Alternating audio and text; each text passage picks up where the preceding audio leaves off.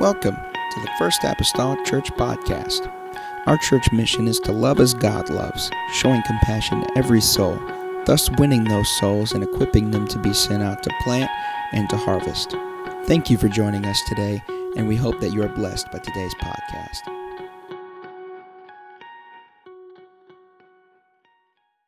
This morning in the house of the Lord. Amen. Sister Charlene, it's good to see you. I know you was here the other night, but you might still not be feeling up to total power. If your eyes are anything like my kids, it tells me that you're still a little bit tired. And so we want to continue to pray for those that have been through weather today. Amen. In the past weeks. Praise the Lord. Praise the Lord. Amen. This morning, I'm not going to ask you to stand for a scripture reading. We will get to scripture. If you know me, I will not pass by without getting into scripture. But if I made this morning, Brother Zach, if you can just put up that first picture there on the screen here today, what you're viewing here, and it may be hard to depict, but what you see right there is a tree. I know that perhaps looks like a forest, but that is a tree, one tree. It's the great banyan tree. It's located in an Indian botanical garden near Calcutta, India. It is known to be the widest tree in the world, Its canopy or crown that you can see there with your own eyes has a circumference that is going around the exterior edge of where those leaves fall. It has a circumference of over a half a mile. It occupies over 156,000 square feet, this tree, and I emphasize that it is a tree. Some of the tallest branches reach about 82 feet in the air. It's estimated to be, they can't put an actual number, but it's estimated to be about 200 to 250 years old. And as I said, by all appearances, it looks like a tree that is really a forest. We see all kinds of things coming down there that looks like other trunks. And I suppose in some respects that this great banyan tree is both a tree and a forest. If you can put up my second picture there, Brother Zach, the species of banyan trees as it is, this is the view of that same tree underneath it. I know that looks very peculiar. Brother McGee, I can count trucks, but just bear with me for a moment. This tree, which is the national tree of India, it's a relative native to what we have as mulberry trees over here in America. It's very unique in that as it grows from a single trunk, and the trunks turn into branches, and the branches turn into twigs and leaves, as would be the nature of every other tree, from the branches of the trees will sprout tender roots. And those roots will grow downward from those branches until they reach the earth and reach the ground, and then those roots that came from a branch will take root into the soil. What was very tender and soft, then after it's made root into the soil, it becomes woody. It becomes hard, and it serves almost as though a secondary trunk. But it came originally from the mother tree. And in turn, these trunks will begin to produce more branches, and they will begin to feather out with branches, and from their branches likewise will come little sprigs that are roots, and gravity will take its effect and it will pull them down until they find their place in the soil, and this cycle continues over and over and over, insomuch that you have a single tree then that appears to be a forest. And above ground, it looks for you and I, above ground, it looks like that all these roots and things that have taken their place in the ground, they look like distinctive individual trees. Do they not? They look like distinctive individual trees, but if you were to start to trace the path of all of those little root systems and those trunks and search them this way and search them that way, you will find that they are all interconnected. There is no division between one or the other. Above ground, they look like individual trees, and even underneath the ground, their root system is in such a way that the root system of one is interconnected with the root system of the other. Each of those individual ones that it appears to be are nothing more than clones of the original. This great banyan tree back in 1925, since that time has had, listen to me, this tree since 1925 has had no main or mother trunk since that time. There was a lightning storm, and the storm came, and it hit the mother trunk, the very place of origin of the tree, and that brought decay upon the trunk. And as a result of it, Sister Margaret, they removed the mother trunk of the tree because of decay. And the trunk, that mother trunk, was about 5.5 feet in circumference. It was about 51 feet tall, but because of the lightning, they had to remove it. And so since 1925, this massive vegetation you've seen in the last picture and in this picture has been left nothing more but what's known as a clonal colony, more so than just a single tree, although that's where it started. A clonal colony is just basically, it's a group of identical individuals, whether it be plants, fungi, bacteria, trees, whatever you have it. It's a group of individuals that are all grown in a given location, but they all originated from a single ancestor. All from a single place of origin, a single ancestor. And at the time of all of this, and whenever I was reading, I read that there were, at that time that the writing was written, that there were 3,000 of those little aerial roots that were making their descent down to the ground to form some more woody trunks of this tree, yet she is absent at this moment of her mother trunk. Someone say amen. So the main trunk, as it were, and they can trace it back to which one that was, but the main trunk, as it were, it's no longer visible. It's no longer in sight. You can't put your hands on the mother trunk. You can't wrap your arms and get a group of people to wrap around that 5.5 circumference that used to be there. It's no longer there. It's not visible. It's been removed. Yet, that mother trunk has made a contribution that is still invested in the branches, still invested in the roots. And although she is no longer visible and cannot be felt, her contribution has outlived her visibility, her actuality of being there upon the earth. But she's still impacting every other branch, every other root, every other tendril that goes into the ground and gets situated, if you were. And this very little tree that started however many years ago, as it was 200 or 250 years ago, now just appears to you and I as a forest. A tree in the scripture, in biblical writing and other literature of writing, has been emblems of life. We have it in our Bibles. Our Bibles open, it begins with a tree of life.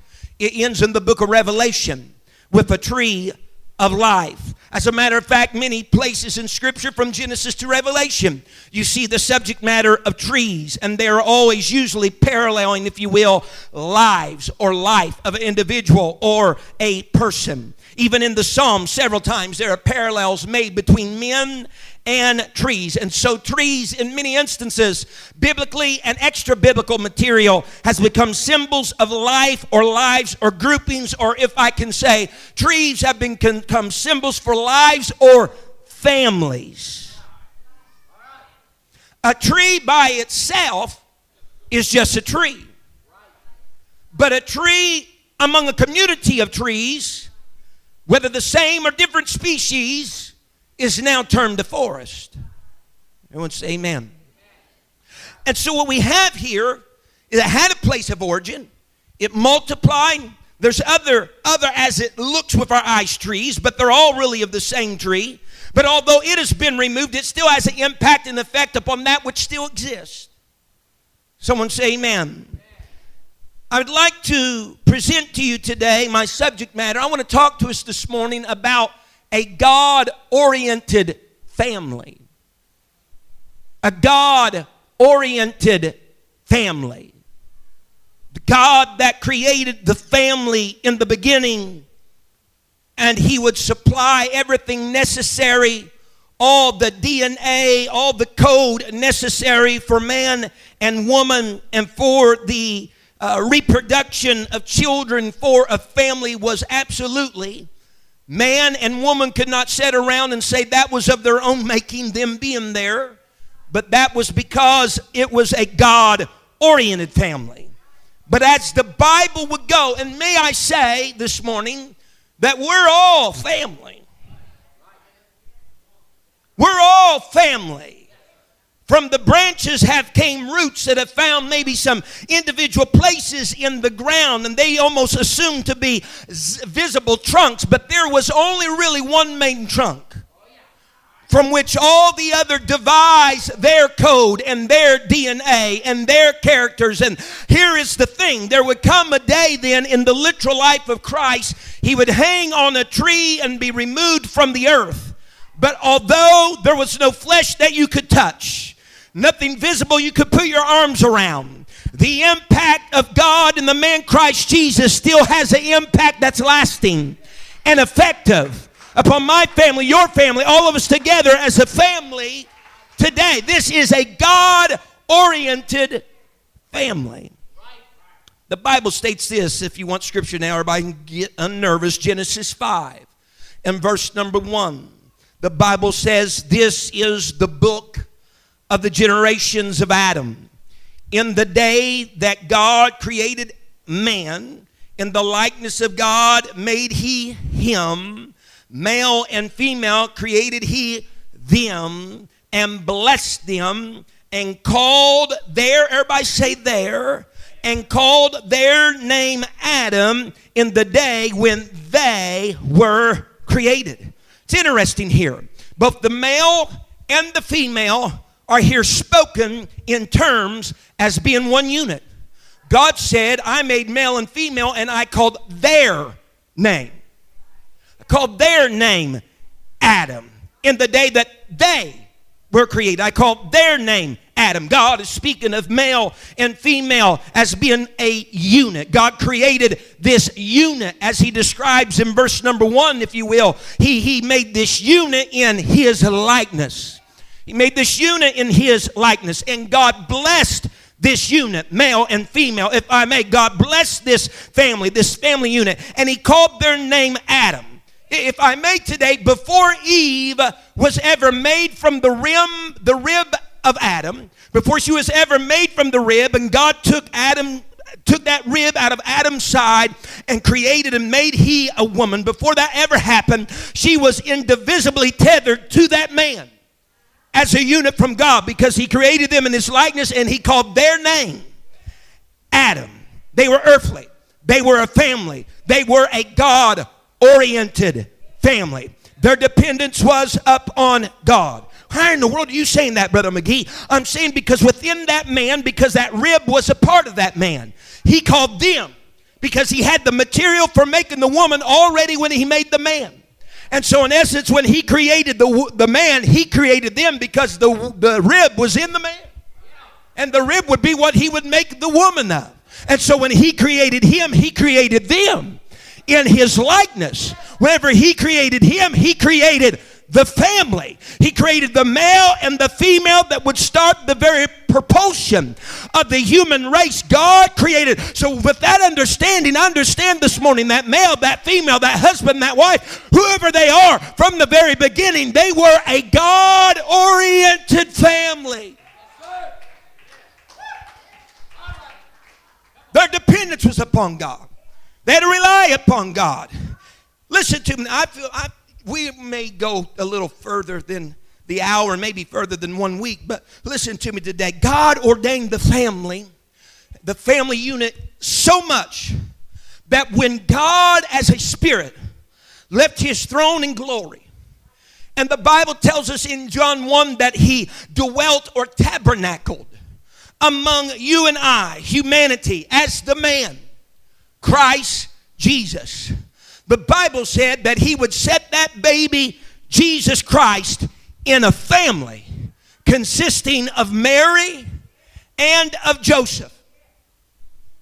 Now, we know the New Testament scripture of Matthew 1 and Luke 2 that whenever Joseph, the foster father, if you will, of Jesus, whenever Joseph learned about the pregnancy of his betrothed wife, wife that he was engaged to, a woman he was engaged to, but engagement, it was so certain, it was so pure, it was so, had an imprint of almost marriage just impending short of the intimate relationship upon them, that he called her his wife, though they were just betrothed.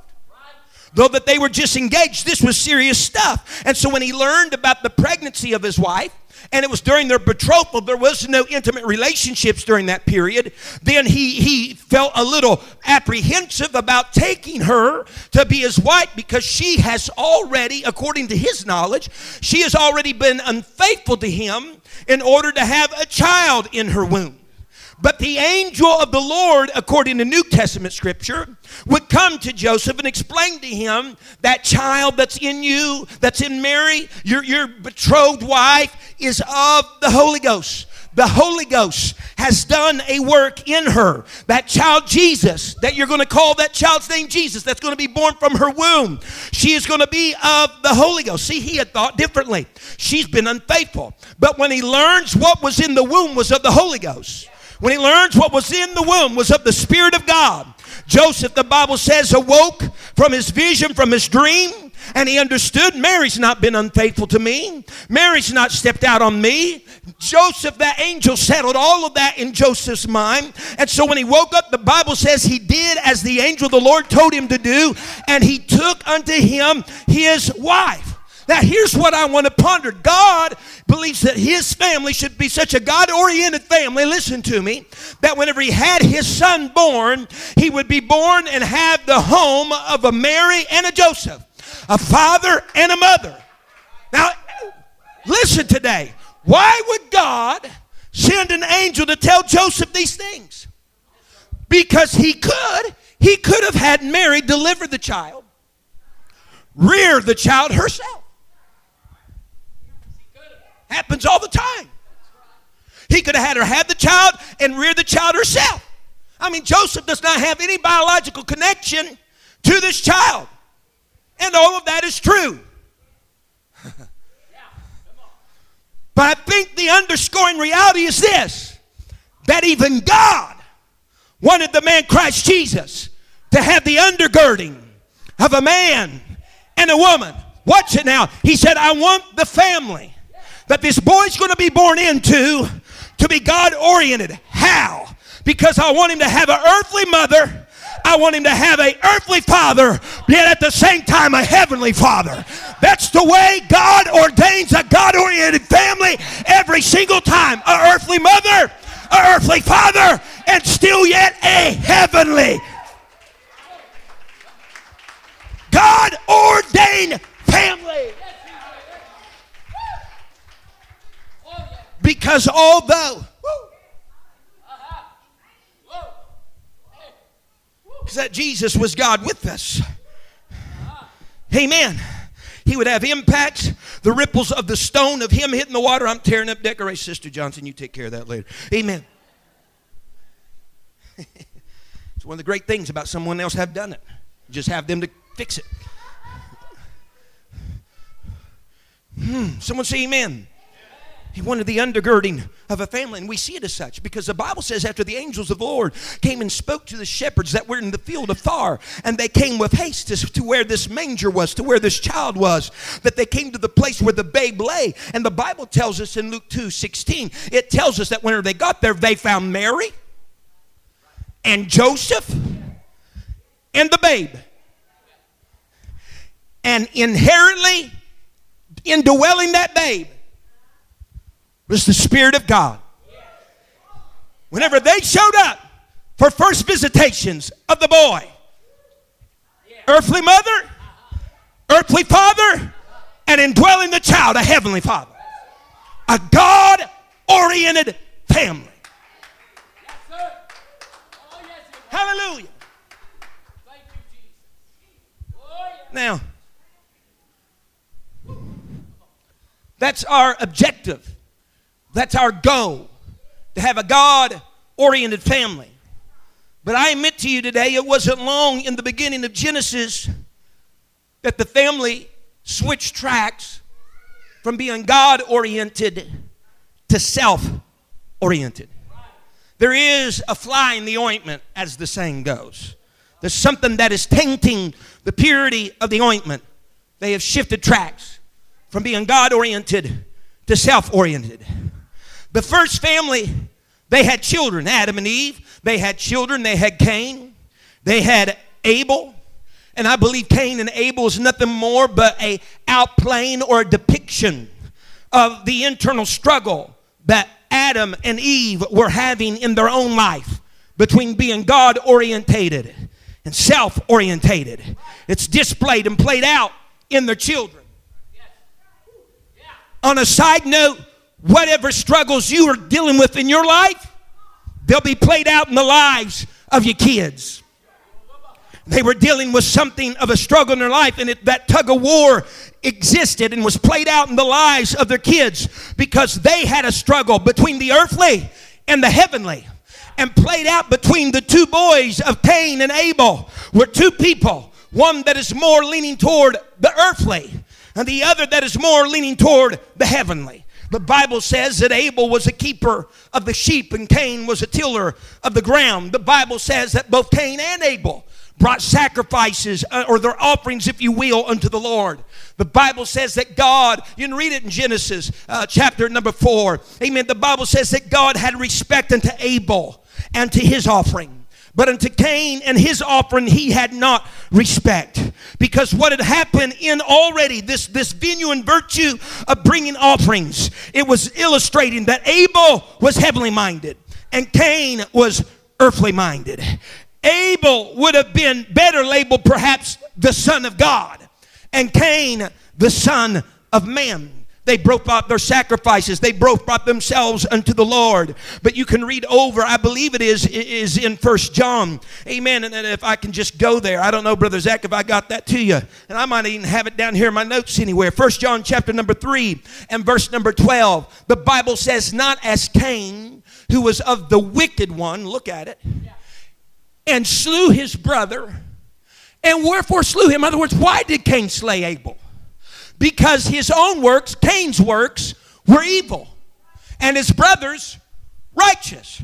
I know we do a lot of playing around with Genesis 4. Well, it's because he brought this and this one was from the animal, and this one was from the ground, and that's right. But here's just the base of it all. The reason why Cain killed Abel is because Cain was wicked. Cain, if you will, was earthly. Cain had his own works. They were evil. But Abel was righteous. He was heavenly. Displayed in the lives of those two kids was something that was heavenly and something that was earthly, right there within a family of Adam and Eve that were already having an internal struggle in their own life of being godly or quite the contrary, not godly. And so within the context of the family, these two warring factions come. Cain kills Abel, and no doubt it was devastating. All the good that had been in the family of Adam and Eve, all the good from the family had been overcome, it would seem, by the bad. Because Abel's dead now. The heavenly venue or aspect is removed from the earth. Now there's Cain with his pernicious ways and his wickedness and his evilness, and it seems like all the good has been overcome by the bad. But, everybody say but. The family was not done producing children. Genesis 5 and verse 3, the Bible says, and Adam lived 130 years. That's not the end of his life, by the way.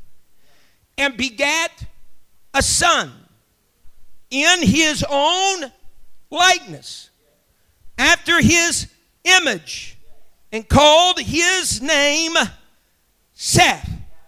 So here we have Adam and Eve that would conceive yet again another son.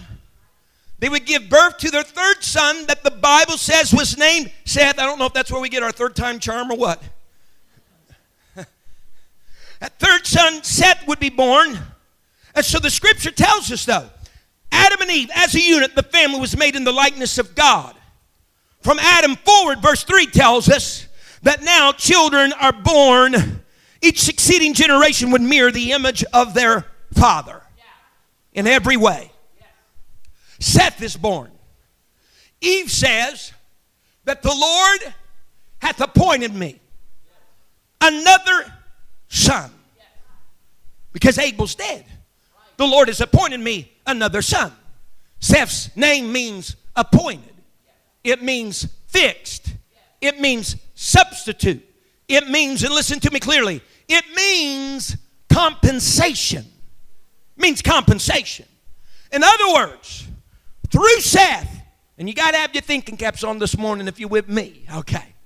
Through Seth, and every child born since Seth is the opportunity to compensate for the Abel's that's been wasted. Walk with me. Abel's name means breath. Breath. Some say, well, it's breath because, breath is the fragility of breath. It's almost, almost like Job says, life's a vapor, it's here and it's gone. Almost the fragility of breath. But not only that, breath is the indication of life. For that matter, Adam didn't come a living soul until the breath of God was breathed in him. Well, whenever Abel was taken from the earth, the breath was snatched away. But now we have a Seth. God says, through the venue of having kids, I'm going to give this tool to the family of being able to have kids so that through their procreation of having children, they might be able to compensate for some of the life and breaths that have been lost. Someone say, what in the world are you talking about? I'm saying children are a means where we can balance the non-respectable things of life with respectable things again. All they had at that moment was Cain, evil, the earthly. The heavenly was gone. But God says, I'm bringing Seth.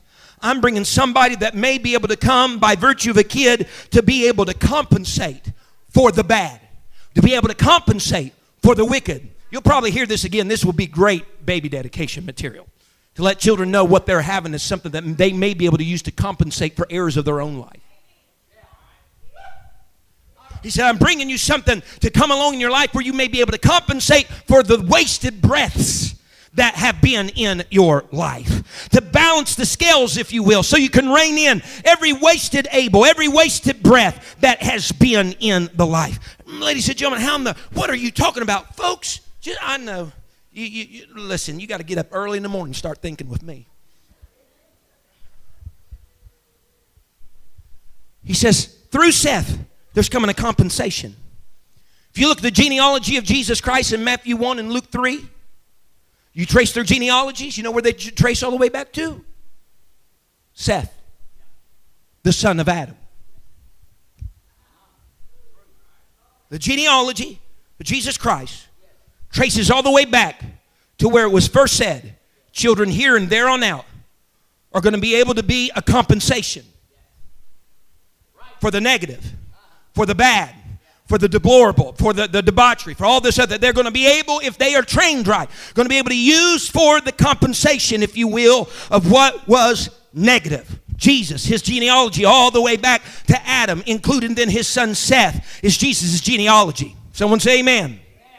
And so through Seth and many others that would follow Seth, amen, there was always coming with another child being born, there was always coming for another compensation, for another righting of a wrong, for another, if you will, straightening out of the crooked, for another, if you will, bringing glory to where there was no glory. Amen. But that goes all the way forward to the Christ Jesus that God had born between Mary and Joseph. And in that Christ Jesus, I understand, was not the first Adam, but he was the second Adam. And through Christ Jesus comes with it a compensation package for the human race. Because the Bible tells us in Galatians 4 and 4, but when the fullness of time was come, God sent forth his son, and that means there is the opportunity for compensation. God sent forth his son made of a woman, made under the law, to do what? To redeem, to compensate, to balance out, to to level the playing field, to redeem them that were under the law, that we might receive the adoption of sons. He said from the very beginning, I'm giving you Seth to compensate the bad, to compensate the evil. But through the line of Seth all the way to Jesus Christ would be the ultimate one that was born to a family that had an earthly mother, an earthly father, a heavenly father to correct the mess of all of humanity.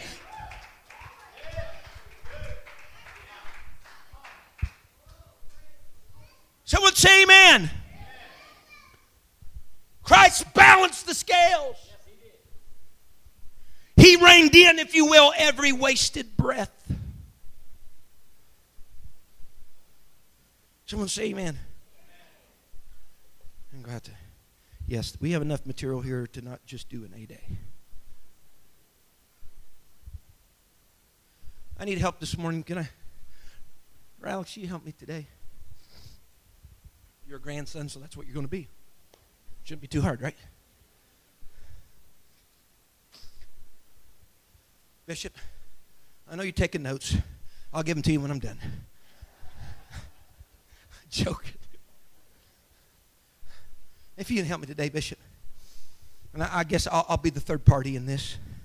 Brother Zach, if you can get me Proverbs 17 and verse number 6. Go down there with your grandson. I want you to know right now, I'm not claiming, nor would never will be claiming to be your father. But this is the role I'm going to play today. You got it up there for me? Children's children are the crown of old men,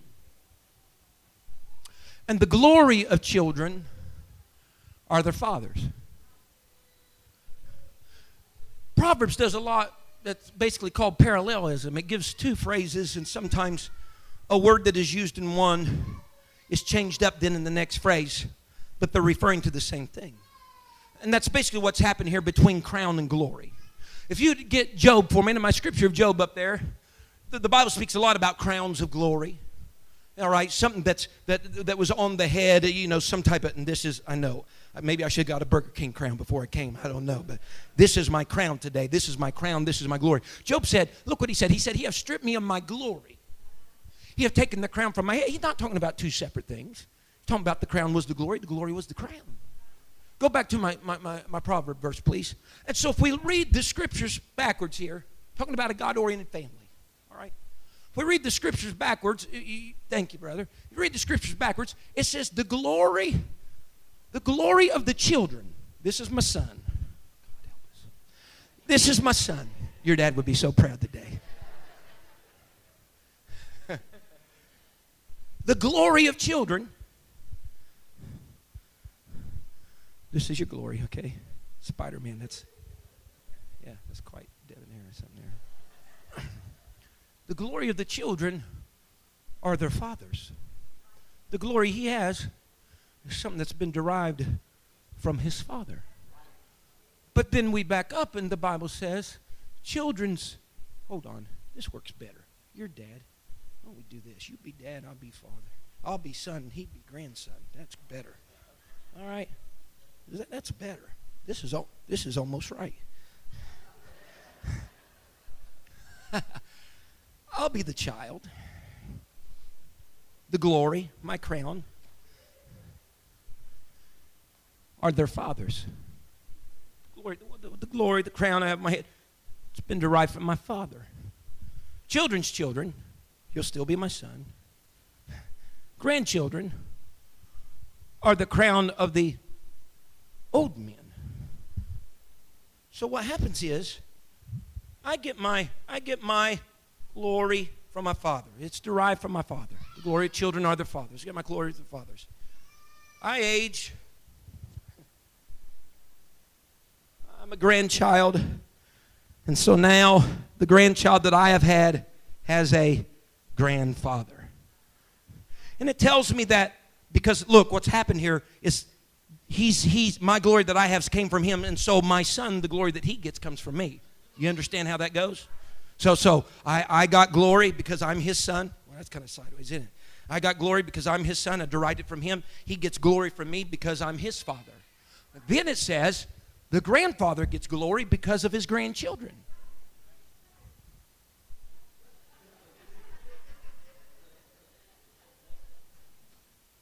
And so that's great. We got this community of family that the son derives it from his father, and then his son derives it from his father, and then it makes full circle. Then the glory goes back to granddad because he gets glory from his grandchildren. Y'all got that? So we got this circle of family here. This is great. You know, we're deriving glory, we're deriving importance, we're deriving stability, we're deriving some type of enrichment of character in our own lives from the generation that went before us. And when we get to this part of life, then we're giving it back to them. Right. Man, what a great family. Everyone say amen. Stay right there, boys.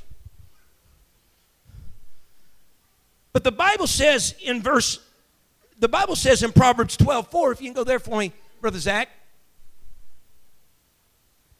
Now, this family is not a bunch of men without a lady. A virtuous woman is a crown to her husband. We're starting out without you having any grandkids. A virtuous woman, notably your wife. Come on, honey.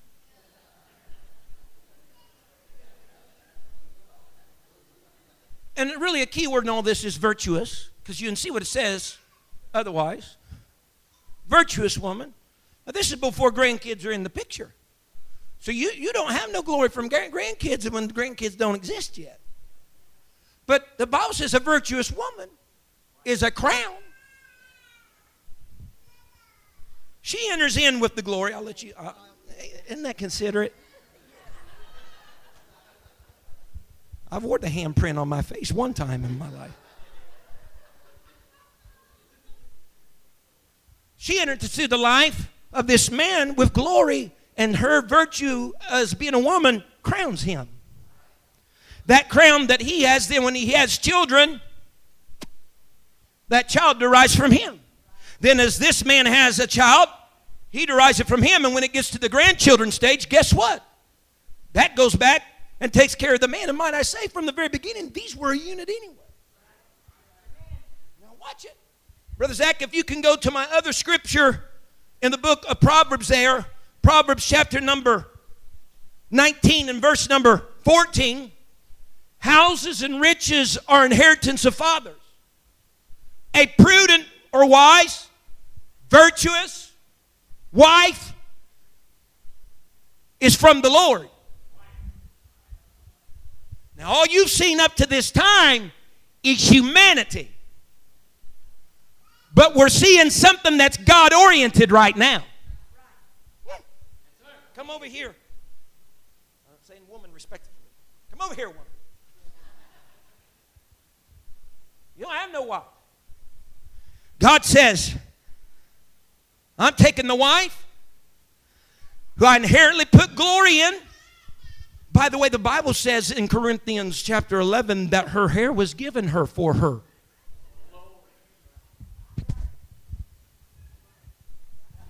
God says, whenever I gave you the wife, I gave you the glory because that lady has long hair. And inherently in the hair is the glory. He says, now, I brought. I know you thought you was Romeo and you had all the good looks and everything else. He said, but I placed a virtuous woman, prudent woman, in your life with glory.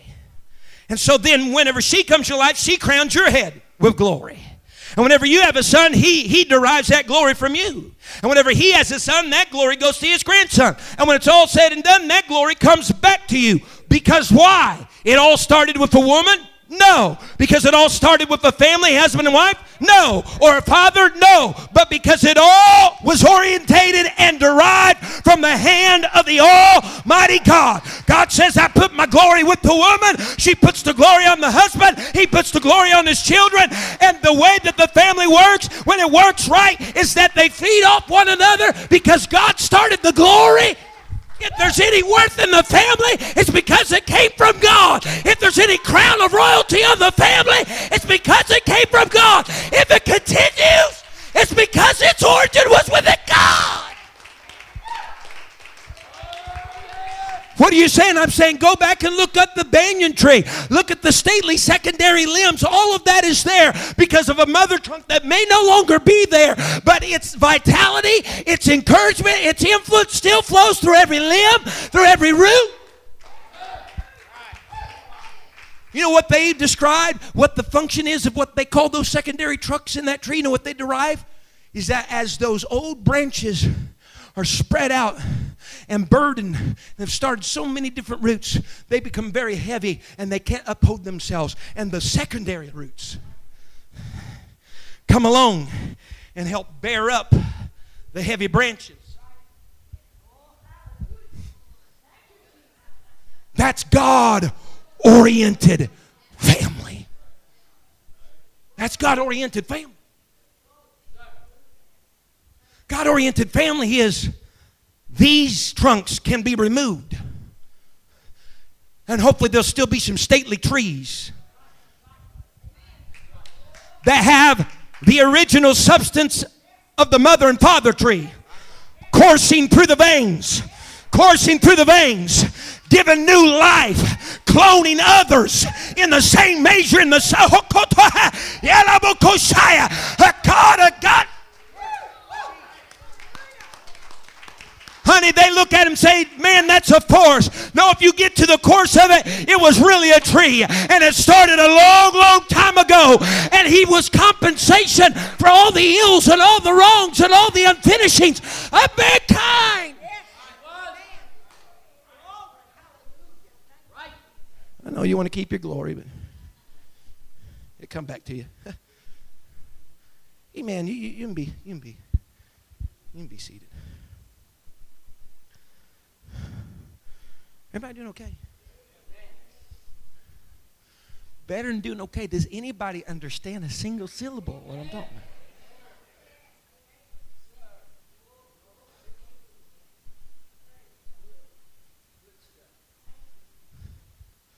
Can I take a little bit more of your time?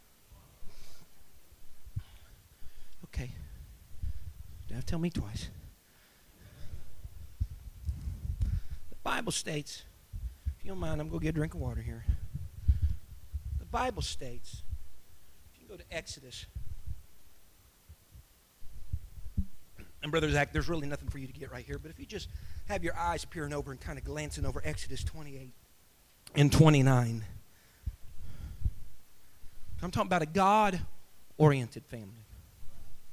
There was probably no more perfect example of a God-oriented family in the Old Testament Scripture than Aaron the high priest and all the spirituality that was connected with his position, but that it didn't stay quarantined just to him and his position, but it encompassed. I think this is important. Aaron being high priest wasn't just a man being called to the high priesthood. It was his family. That was really, in essence, by his calling, his family called to a place, a priesthood, because his sons, though there could only be one high priest, his sons were priests because they were a part of his family. And so whenever you read Exodus 29 and read Exodus 28, and you read there about whenever Aaron and his sons, might I say, and his family was consecrated for being high priests and priests, the Bible goes through there and it describes with great detail the garments that was placed upon Aaron as high priest. And there were also, it describes the garments that were placed upon his sons. They were not exactly right like their fathers, but they were still special and unique in their own regard because they were priests as well. They were still special. They were still set apart, if you will, for the work of the Lord and the attending to the things of God. And the Bible tells him not just Aaron was dedicated, but Aaron and his sons, Aaron and his family was dedicated.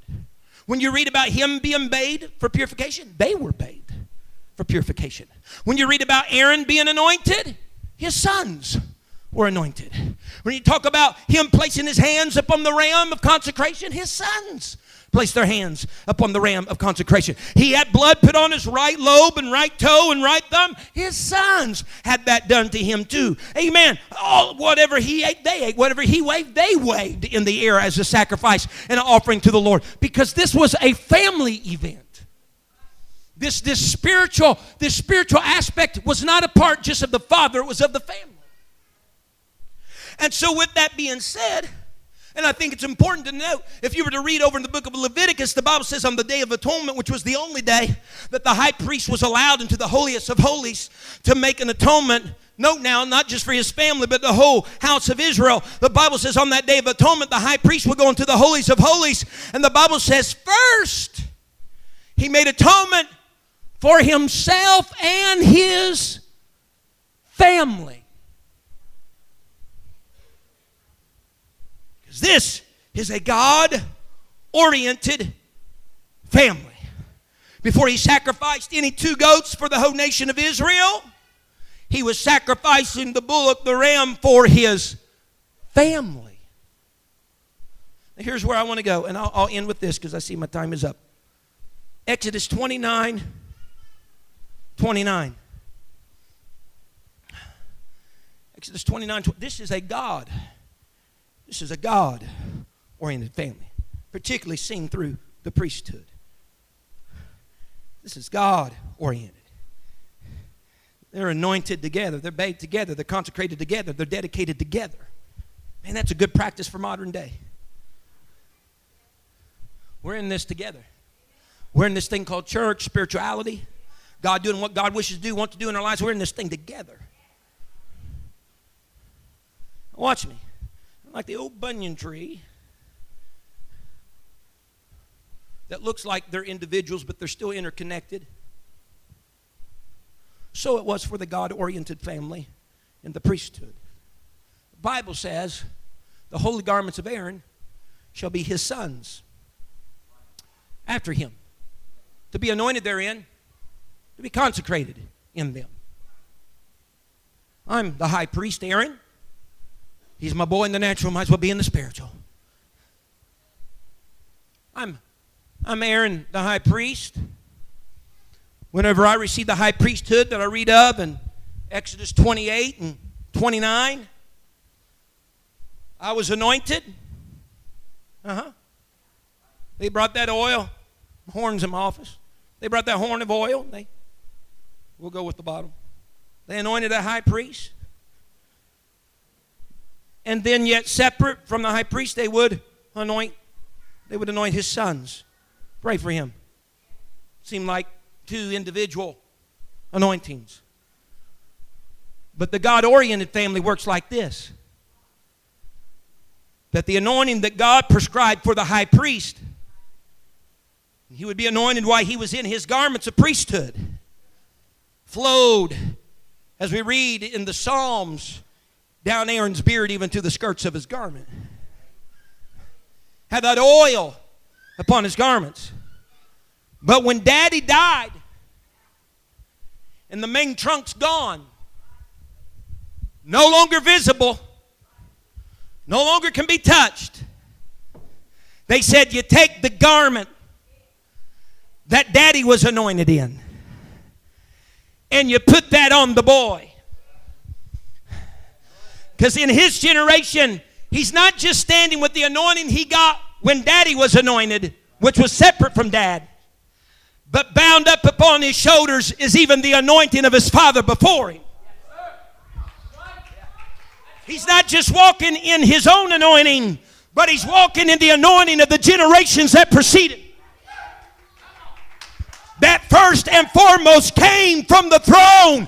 A God-oriented family, church family, are not just walking in your own glory, not walking in your own anointing. Yes, that's a part of it. But if you're God-oriented, if you're in that line, then the anointing of the fathers that preceded you, that went before you, is wrapped up and soaked in the garment that's been placed upon your shoulders. After they're long gone, in the ground and dead, there is...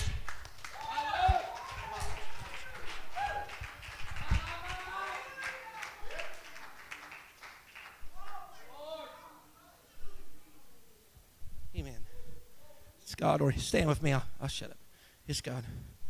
It's God oriented. God oriented. And so looking at our banyan tree, we're saying, man, that looks like a forest. It does. But if you get close, they're connected.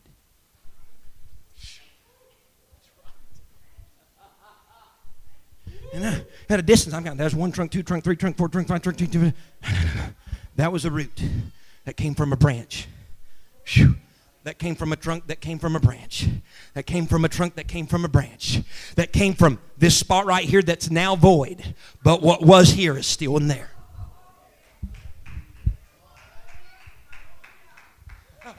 That looks like individual. No, it's not individual. There's still some connection. Why? He says, because if you take Mary and you go backwards, and if you even take, listen folks, even if you take Joseph, who wasn't his biological father, and go backwards. But Mary and Joseph go back to the house of David, which goes back to the line of Seth.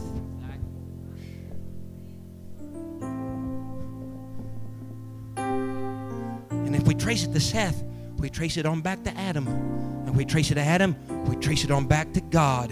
Because it always says, and after Seth, it says, was the Son of God, Adam. It's all interconnected. It's all interconnected. So we have a great privilege today. God made units. He called them. He called their name Adam. Them He created. Adam, Eve, that unit, that family. He gave them the ability of reproduction. That after the calamity of Abel and Cain, starting with Seth forward, that there would be a compensation to right the wrongs of the past through a child. Foretelling and pointing further down the road to the child that would ultimately come, that we celebrate around this season, that would absolutely correct the malady of humanity. And with all of that, it started with him and it ends with him. Notice what the Son said, Christ. He said, the glory that I have, it came from my Father. He said, I don't have any glory of my own. Any glory I derived came from Dad.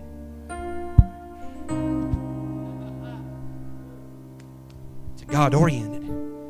God-oriented family. These altars are open today. Somebody would desire to find a place to...